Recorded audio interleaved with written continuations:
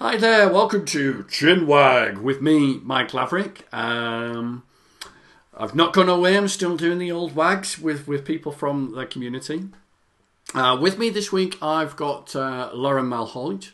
Lauren, can you say hi to everybody? Tell us where you are and how did you get to be in IT, if we can call it IT? Sure. Hi, Mike. Thanks for having me. I'm in Indianapolis, Indiana right now. I started out in IT, I guess, about 10 years ago after college, in Toledo, Ohio, kind of Detroit, Michigan area. And since then, I've kind of gone, I've gone on a bit of a Midwest tour of the U.S. I've lived in probably five or six different cities and kind of started out in help desk working for a gas stations basically that owned a bunch of convenience stores and doing that, and then kind of moving up through private and government and all sorts of things to network administration, and now I actually work for a partner, and I do kind of implementations and managed services, things like that. So I'm on the engineering side. And so And that's you're moving around the Midwest to different cities. Is that being moving from one role to another? Yeah, it's some ladder climbing, I guess I would say. Kind of getting as far away from any help desk as I can to more I guess VMware networking, that kind of thing, and really concentrating on those things rather than. Also, I've been more in an SMB role where you kind of wear all hats, and you do a lot of networking, but you also do security, but you also do help desk, and basically you're just putting out fires. And so now I still put out some fires, and but I also try and do best practices, designs, and implementations. Sure. I mean, I find I put out fires, but they're generally ones of my own creation, so I can't go, what have they done? It was all working when I left. It was like, oh, that's something I did, didn't I? Okay, I better put out my own fires all the time. So, Exactly. as ever with the chinwag, there's been a little bit of to and fro between me and Lauren through the email. I want to keep focused on the whole frustrations of infrastructure theme that we've had and the restructuring of the infrastructure. But one of the things that came out in the email was Lauren was saying that you been taking the Cisco certifications specifically around VBlock and VCE and all that kind of thing.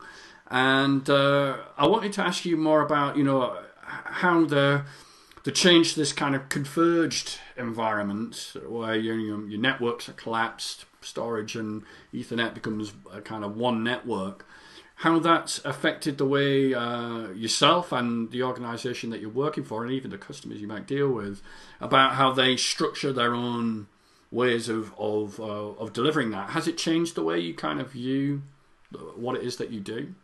It's hard to say really because it's a real live thing that's happening right now, and there are definitely companies that have implemented it, but it's not something that's so big yet that you can really see any restructuring yet. And I think that both management and the IT departments themselves are questioning whether there needs to be restructuring within the organization, and I'm sure they even disagree on some things, and I know IT departments are concerned about losing their jobs and whatnot because the V block is supposed to make everything so much easier. It comes pre-configured with VMware, and it's all been tested, and basically you just pop it in like a rack and hook it up, and everything's supposed to run hunky dory, and you have your software defined data center, and but I don't know that it's really going to change the organization that much. I mean,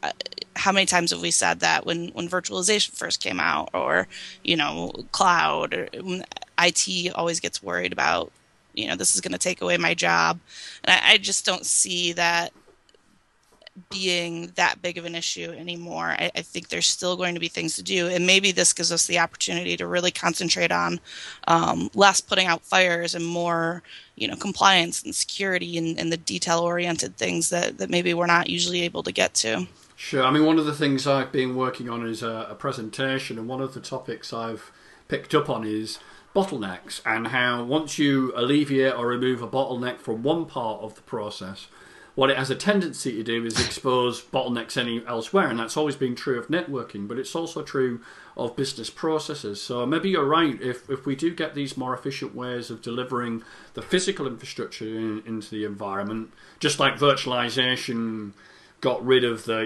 need to raise a purchase order and get a server delivered and wait for it to be unracked and la la la. That exposed bottlenecks of its own. The things that were slowing things down weren't the things that were there before. And it's I guess like anything, if you've got a bottleneck upstream and you take that out of the way, what it'll do is display bottlenecks downstream, or hopefully, as you just said, give you the freedom to focus on other areas. So rather than it being a threat to your job security, it's probably actually going to keep you in the job because it's a new thing. Somebody's got to learn it, and then somebody's got to manage it as well. Right. And if it does make things more efficient, what it'll do is expose other things that we perhaps weren't doing as well. And look, there's your new area to get into. Is that the way you kind of see it maybe happening? Yeah, I agree. More money, more problems, I guess. But I think you were talking about this on your Chinwag, maybe with Craig, but the people that are unwilling to change or learn new things, they may not have, that might be an issue, but that's always been an issue, right? So I think the people that are willing to make changes and learn new things are gonna keep their jobs and move ahead, move along, maybe even move up the ladder. I've got a funny anecdote about that, actually. I think one of the VMworlds that was in Cannes many years ago, I was walking down the street after having a few drinks, and I met this guy who was just sort of busking on the street, and he didn't have the flashiest of guitars. It was a bit of a ropey guitar, and I got chatting to him, and I knocked out a few tunes on his guitar to raise him some money. And then we got talking, and he told me that he had formerly been a network guy in Banyan Vines and formerly done a bit of Novell work. And I was like, Banyan Vines, God, that's going back. And I said good night to him, wished him all the luck. And as I was walking down the street, it's like, this is what happens if you don't keep your skills up to date. Or if you think that learning one thing and trying to, protect that thing as being your little, thing that keeps you in the money is a little bit of a dangerous thing. I thought, there's a warning from history here that if I think my entire career can be based on just knowing ESX and Virtual Center for the rest until retirement, I might end up with a beat up guitar in the street if I'm not careful. And we're always pushing the boundaries, because I think a few years ago, knowing those things, there was an awful lot of kind of commercial value attached to it, whether you were a contractor or whether you were looking for a regular job. But those skills are becoming increasingly more common amongst a greater and greater number of people, and that does things to rates and job security, doesn't it? So if that's your worry, then it's time to perhaps look at other areas and diversifying a little bit. I don't know, maybe I'm talking out the top of my hat here. Yeah, I totally agree with you. And, that is kind of the old school IT way of, don't tell anyone what you know and don't learn anything else. But I really think the opposite is true, is, especially with the way virtualization is going and things like the vBlocks, having more knowledge about more things. Granted, yeah, you can lose some of the deeper, skills that you would have if you had one niche and you just knew that and you did that for your whole career. But I think also learning other things broadens you as an individual, doesn't it? Yeah. And it can enable you to learn what you're specifically trying to learn too. Well, back in 2003, I knew nothing about virtualization, and in 2006, 2007, I'd really done no replication on any storage array at all. And I just looked at those things as, something new to learn. So, I don't know. Isn't that amazing? In 6 years, you've become the expert now with the book, Well, I'm always a bit wary of the term expert, because every day about things I've written about, I find things and I go, that's not in the book. I didn't get it in. I've never seen that problem before. Oh, God, it's not in the book. What will I do? But you just have to kind of accept that no matter how expert you've become, there's always something new, even about the technologies that you've been playing with, that is different, and so it will be, I guess. All right, well, we sort of talked about V-blocks and, maybe how hardware is or isn't changing the way people work.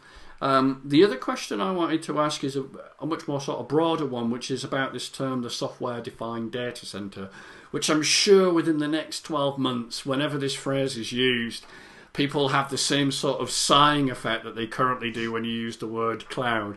People go, but right now it's a bit of a fresh term. It's only VMware and maybe a couple of others are starting to say, well, we do software-defined data center too. Me too. But before the term becomes a kind of a bit careworn, does it mean anything to you? Is it just an empty marketing term, or is it a useful way? Do you find it more resonating than cloud is, or do you just not care or not interested? Well, cloud is certainly easier to say, but I do like the bit of alliteration that comes with defined data center. I don't know. It's a marketing term to me, honestly, and I know that it does mean something. It means a lot of things. Again, like cloud, will we really be able to define it? You take different technologies, and I won't name names, but there's a lot of argument whether this is software data, software defined networking, or isn't it? But I just think it's a bit. You definitely couldn't say it to anyone who wasn't in the know, who hasn't read up on VMworld or things like that, and have it mean anything to them. So that's kind of where I lose it. There's no definition, really. No, I mean, I think one of the things we were talking about offline was the thing that I found absolutely amazing this week was Ed Halecki was saying that he actually likes the term software-defined data center. And anybody who knows Ed knows that he's pretty scathing about any terms or any marketing kind of terms whatsoever. But his kind of angle was, and I think I understand where he's coming from, because I actually do prefer the software-defined data center term to cloud, is it feels a little bit more concrete, because when you take back the label, there are bits inside it, such as the software-defined networking, taking the kind of network layer up out of the physical switch and into another area, and you can almost point to the software-defined storage in the way of VMware's VSA or any of the number of the VSAs that have come out from the storage vendors. The trouble I've always had with cloud, and this is coming from a cloud infrastructure evangelist, is by definition the term is a bit amorphous, and it's now also sort of passed over into kind of domestic retail use. So, this thing with Apple's Maps, and the fact that certain towns in the UK have just disappeared and gone to other places in the UK. Apple's line was it's a cloud-based solution and it will improve over time. And it's sort of like, well, anything that doesn't work, you can say it's a cloud-based solution which will improve over time, and everybody go, all right, yeah. So now we've got ordinary. I guess what I'm waiting for is for my mum, who's in her 70s, who's got a computer, to start saying, yeah, I'm going to start storing my pictures in the cloud.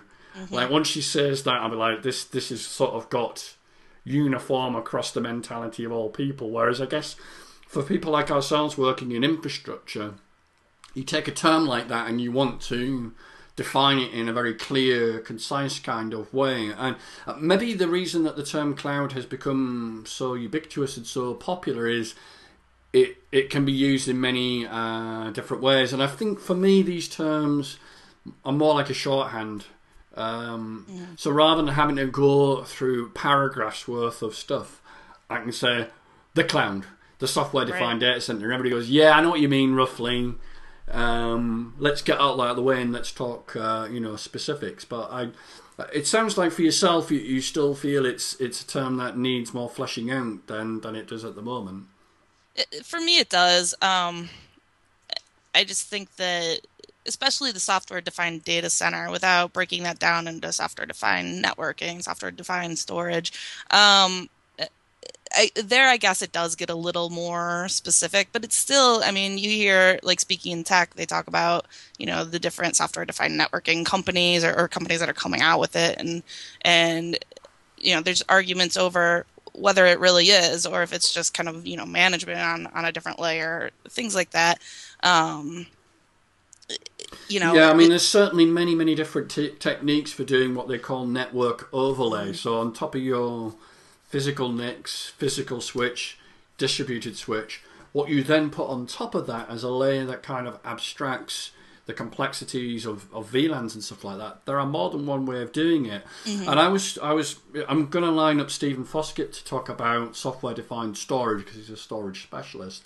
Mm-hmm. But one of my opening gambits is going to be, if you actually look in detail at software-defined storage, there is at least 2 or 3 different ways of doing that. So you could have a virtual appliance of some description. That virtual appliance could speak to underlying direct attached storage, or it could merely be the head of a storage array that's been put into the virtualization layer, but it's still writing to a tier of disks that have come from NetApp or EMC or whoever the storage vendor is. Mm. And then there's the appliance model, like the Nutanix people and like them, come along and buy our server, which already has ESX on it, and our own distributed file system. And then there was this tech preview of distributed storage. So pretty quickly, once you peel back the sticker that says software-defined storage, you'll find that it's 4 or 5 different things. Mm-hmm. And those 4 or 5 different things, I think, have different advantages and also disadvantages. So we're kind of back where we've always been in a way, that there's 5 ways of doing things. Customers look at the advantages and disadvantages and the cost of each one and go, that's the software-defined storage I want. I don't want or like the other way of doing it. But I think that's a very interesting model that, although it's currently a term that we're espousing at VMware, it's a lot more kind of open to other possibilities than I think maybe them people have first imagined. But, I think anytime you struggle with terminology, especially in an engineering role, if you're calling something one thing and someone else is calling it another, then it's hard to come together sometimes. It's like me talking in centimeters and kilometers and you talking in miles and in yards. Exactly. Whole planets have been missed because the Europeans and the Americans were on different numbering systems. I think that's what happened. Kilometers. That's why we missed the moon. Darn it! That must be what happened to Apple Maps, right? Yeah, I mean, before we move on to perhaps a different question, one of the things I saw up on Twitter just this week was Scott Lowe of EMC was getting frustrated with somebody who was sort of trying to indicate that the software-defined data center would mean that there would be no hardware in your environment, which I think is kind of funny because I wrote a blog post for one of the VMUG leaders in London, Jane Raymer, called What is the Software-Defined Data Center? But I started off with a picture of a data center that had no equipment in it. Just empty racks with no storage, no networking, no power, no nothing.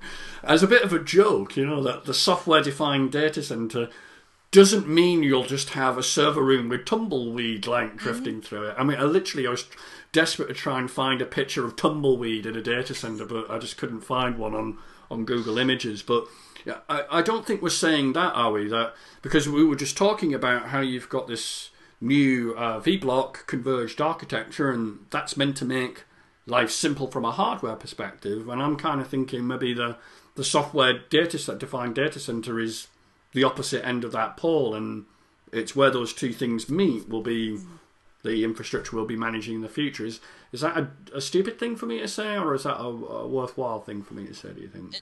I totally agree with you. I mean, obviously, hardware is still important, and maybe it's even more important. You want it to be pristine, and you want it to be running, and you don't want to worry about it anymore. So you do need to kind of worry about it in the beginning, just so your software-defined everything runs well. It's still hardware's still kind of your point of failure. It may not be a single point of failure depending on how you have it set up, but it's still there, no matter if it's you're paying for it or renting it from a cloud provider or something like that, or or you have it in your own data center. Excuse me. That's okay.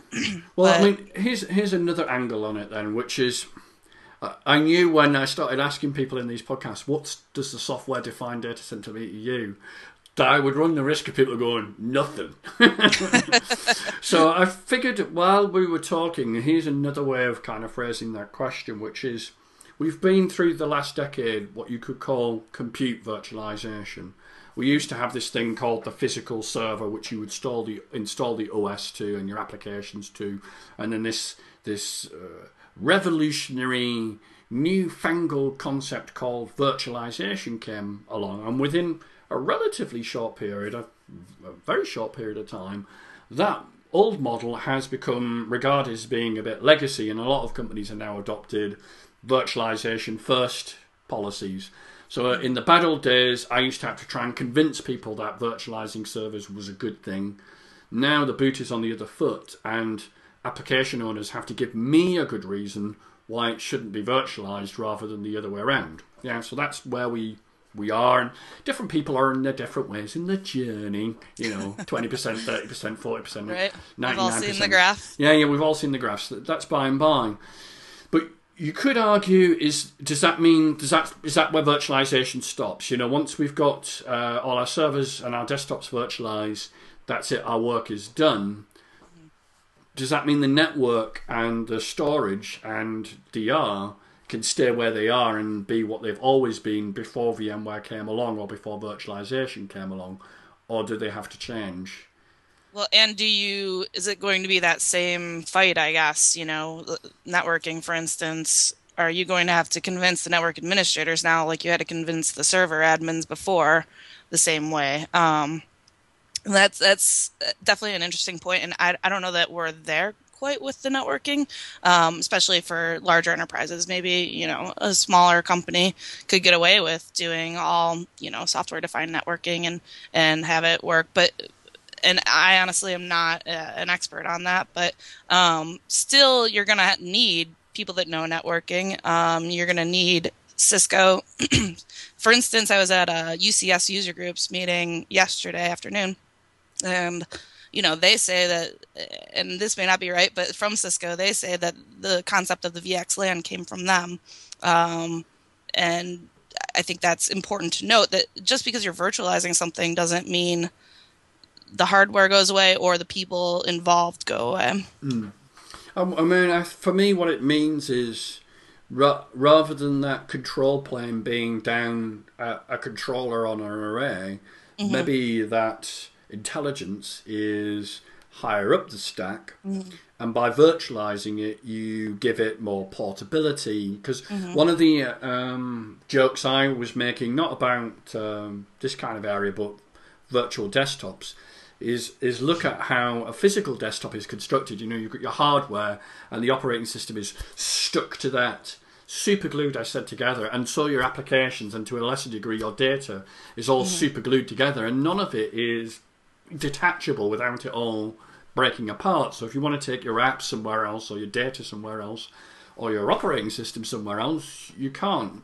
I think maybe here's one way of looking at it is, we talked about, the SQL guy or the Exchange guy being reluctant to have a virtual machine, but virtualization first came in from server guys who, for those people who got onto it, they owned that part of the stack. They owned the server. They more or less dictated that. So I wonder whether we had a more gentle incline for compute virtualization, because rather than installing Windows or Linux or whatever it is to the physical box, what they did was take out an ESX CD and install that to the physical box, and then created their VMs. They weren't really touching the network or the storage as massively as you basically saying, well, our servers used to run this, they now run this and this different thing altogether. That's easy to do when you control that particular part of the architecture, but when you're making requests that are bigger to another team, that's a bigger ask, isn't it, I think? So I'm wondering whether you could say it's similar. The application owners were always resistant to virtualization. Look how we won that one. It doesn't necessarily mean the next fight is going to be as easy or even fought in the same way. It'll be a new battle, a new frontier, and maybe we'll have to organise our troops in a different way, and get some of the opposing troops to actually come over the no man's land onto our side a little bit more than perhaps we were in the past. I mean, I know virtualization impacted on the network and impacted on the storage, but if you look at it at this level, it's of a different order all over again, isn't it? That kind of level of change is much greater. Now, you mentioned that you were recently speaking at was it a VMUG or a Cisco user group? Sorry. It was VMUG. I actually had two yesterday, so VMUG though. Obviously, going for your user group awards, and you were speaking about distributed virtual switches, and I had on my list before you even told me this what your vSphere 5.1 highlights are. So I think probably a good place to focus on is distributed switches and how things have changed within vSphere 5.1. So, I mean, you can run us through the list of new features. I could do that as well. But what I'm trying to get from you is, why are these changes significant? Should we care about them or should we not care about them? What's your view? I think the most important thing I took away is that the distributed switch is more stable now, and admins should feel safer about having all of their networks, including the management network, on the distributed switch. So, for instance, rollback, I think, is the neatest feature ever. What it does is if you make a change to the management network and it causes it to become disconnected, that change after about 20 or 30 seconds will then roll back, or at least not go through, but they're calling it rollback. And then all of a sudden your VM kernel port's pinging again, and you're good to go. You know not to make that change again. But I mean, I've had experiences just migrating my management network from the standard switch to the distributed switch, and even got on the phone with VMware support about it. And this was in previous versions, obviously. And they were saying, well, maybe it's a good idea to have one leg, your management network, on the standard switch, and the other leg on your distributed switch, so your virtual machine networks. And that's not a huge pain to manage, but why not have it all on the distributed switch? So I think along rollback, recovery, backup and recovery are another thing that just let admins sleep better at night about their configs. And you can back up and restore physical switches, and you always have been able to. So why not do it with the virtual? And now we can. So it's pretty exciting stuff to me. Yeah, I've recently switched over to using the Virtual Center Server appliance, mainly because I've been making that many changes to the lab environment. It seemed to be an opportune moment to throw away the Windows Virtual Center and throw away the Windows SQL box I had and just go all in with the virtual appliance. And I've done the same thing with distributed switches. I used to have a combination of both. Mainly because in the writing that I do, I never know whether a customer's got Enterprise Plus or not, and therefore I would have to show SRM with standard switches and SRM with distributed switches anyway. But for this particular project, I'm sort of learning vCloud Director at the moment and ramping up to do the exam for the VCP, because I don't think I can be an evangelist for VMware and actually not ever installed or used any of the products. I kind of think that might hamper me a little bit in being a good spokesman for the company. So I still believe in keeping my hands on, but I have moved over to everything is on the distributed switch. I migrated an existing standard switch configuration I had on vSphere 5.0 or ESX 5.0, upgraded the host to 5.1 and then migrated everything across, not a problem. And it has actually saved my bacon this week, because I laid out two DBS switches, one for management, infrastructure I've called it, and one purely and only going to be used by tenants in the cloud. So I'm keeping my internal stuff, vMotion, FT, management, yada yada, all on one set of NICs, and the virtual machine or vApp traffic on totally different NICs. I guess that's perhaps a little bit old hat, but I just feel more comfortable doing that. Yeah. But I'd forgotten that vCloud Director would have two NICs, and the second NIC would be for the console proxy, for bringing up a window on a vApp or a VM. Oh, well, all I had to do is off to the DVS, console proxy port group, on my ESX hosts. with the standard switch, I mean, I know this is not particularly new, but with the standard switch, I would have had to be writing some power CLI. So loop through all of my ESX hosts and put that port group on vSwitch 0. So like, even just in a short period of time, I started to think, why didn't I go down this route ages ago? Right. But I guess perhaps the other trigger for doing that is so many of the features of vCloud Director work better with distributed virtual switches, are designed for distributed virtual switches. It was another one of those, now is the time to burn your bridge and cross over the water and do everything within the DVS and leave standard switches behind and treat those as legacy. But I don't know what you feel about that. I mean, out of curiosity, do you have views on how distributed virtual switches should be designed? Because one of the most popular blog posts in the last 7 years was the best standard switch configuration because it was so flexible. You can have a big massive switch or a different switch for each thing. How would you handle your teamings? Do you need internal switches? Yada yada. You could write a blog post a go. Do you have views on the opposite side of the house about distributed switches and how they should be designed? I think it comes down to the best answer an IT person can ever give, which is it depends. And like you said, it depends on if you have vCloud Director installed. And I'm not a vCloud Director expert, but that's going to change the way you have things set up. And, I think just the most important thing is that you make sure you have redundancy and you make sure it's on the hardware level and on the VMware level, and network health check, for instance, with the new VDS. And sorry for those of you who don't have Enterprise Plus and you're listening to this, but the new network health check actually checks your physical layers now and makes sure that you don't have VLAN mismatches or MTU mismatches or NIC teaming policy problems that can rise about, especially now that LACP in the dynamic mode is supported. I think, first and foremost, that's what's important. Just make sure that your environment is pristine. Out of curiosity, those sorts of configuration mismatches between the physical world and the virtual world, get this the right way, physical world, virtual world, have you actually seen those in production environments where they've got switches on different jumbo frame sizes, or they've got 803 AD link aggregation enabled on one switch, or have you seen that in production environments? Funny you should ask. Yes, I just experienced that a week or two ago. They had LACP in dynamic mode, so it said mode active, and but they're on 4.1 or they're on 5.0 now. So that's not supported. It's not supported until 5.1.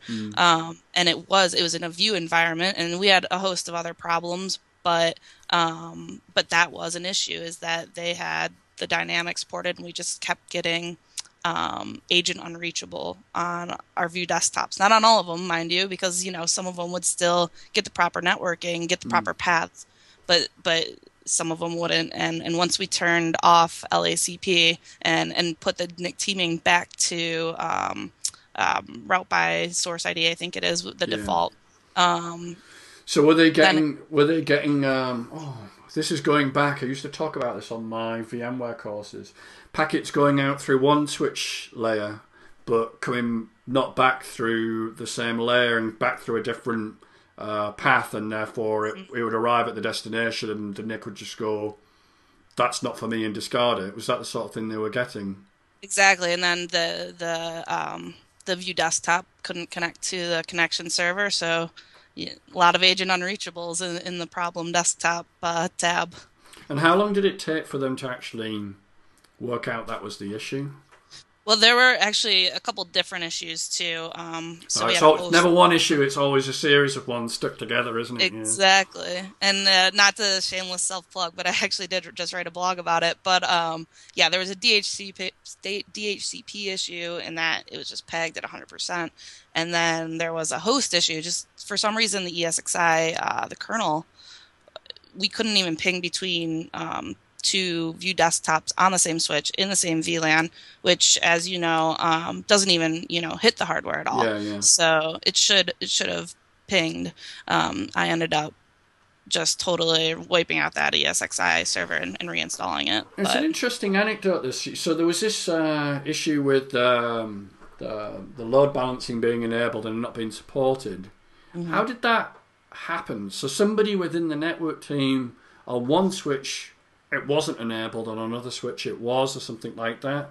Some sort of inconsistency between the various physical switches that had happened. So was it the network guy's problem? It's always the network guys, right? Or it's the storage, or it's the DBAs. It's never me though. There was another company managing their networking, and I think that they're just not as familiar with the VMware, what's supported and what isn't, and and they shouldn't be. They're not VMware people.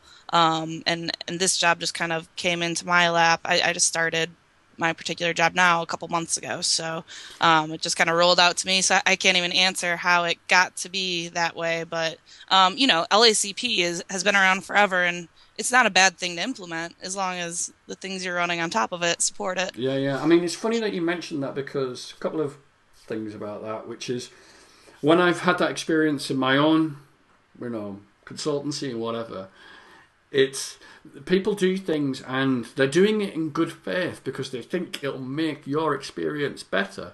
They're not going out to muck with you and right. Make your life a misery, although often that's the unexpected outcome. A lot of these things that get done are done in good faith because they're following their vendor's best practice. And some instructor probably said on the course that this is a really good feature, I recommend you enable it on all your switches and do it consistently. Yeah, that's true, but is it supported at a higher level? And there's that. And then there's that element of, I think, once you've got all these various layers in the stack, trying to isolate and find out where exactly that problem resides, because the very thing we want is kind of isolation, to allow one layer to be inserted and moved around. But that isolation comes with sometimes a lack of visibility. We've seen that in the early days of VMware and storage, where this is pre-Vi and pre-Vasa. It was quite difficult to actually get down to the root of where these problems resided at. And maybe that's where we're going with the network side of things, that more work is being done between VMware and the network layer, like this health check, that you can actually work out, is there a mismatch between the port groups on the same virtual switch or, outside of them. I mean, I used to test students on training courses, I used to play around with the lab environment that they were working in, deliberately creating conflicts. And one of my favourite ones, I haven't done this in a while, is give two ESX hosts the same IP address for vMotion and see whether they can do a vMotion. Now, the great thing about it is if you vMotion from one ESX host to another that doesn't have the IP conflict, it works. So it only ever not works between the two hosts with an IP conflict, which, if you've got a 32-node cluster, it's quite difficult to see. And the other good thing about it was, and I don't know if this is still the case, it gets to about 10% and then just sits there and just goes, can't do it. So you don't get cannot do vMotion because there's an IP conflict. It just goes up to 10% and stops. So I must give that a try. It's been a while since I've gone around like an evil Dr. Evil breaking things to see what happens. Right. But even if you have like an RV tools or something, if you have 32 nodes, you may not catch that there's the same IP. Yeah, so I think it's very interesting to have these sorts of health checks that check not just between the physical and the virtual, but between virtual to virtual, because there are misconfigurations that can happen there too. I should mention that I don't think it actually goes up into the distribution layer and the core layer. I think it mostly just checks the access layer, the switch that it's attached to. Yeah, but still, it's better than it used to be. One of the most common, one of my top blog posts when I was with RTFM was how to put back vNIC 0 on vSwitch 0 if either through an upgrade or through stupidity. You actually sat on your own switch, like sawing through the branch you're actually sat on. Right. The number of people thought, that saved my bacon. And I thought, it was so easy to do if you weren't engaged in the brain, or if an upgrade went a bit mangled. Sometimes vSwitch 0 would be mangled. I think the 2 to 3 upgrade, ESX 2 to 3, caused sometimes the service console networking to go. But it's little things like that, I think, and that's a place for an admin to shine. That a good admin can make a product work when it's working. A really good admin goes in and fixes the product when it's got broken, either through some sort of error in the software or some sort of error in the config. And the person who can go, the reason that happened is because you've got an IP conflict on vMotion, is the one that will sort of separate themselves out amongst from the wheat and the chaff as, this person not only knows the product but can know how to fix it when things go a bit awry. Mm-hmm. Well, before we sign off, I think we should get you to mention the name of your blog for this blog post, and also we should get you to selflessly promote your Twitter ID as well. So give us the blog URL and give us the Twitter ID if people want to follow you.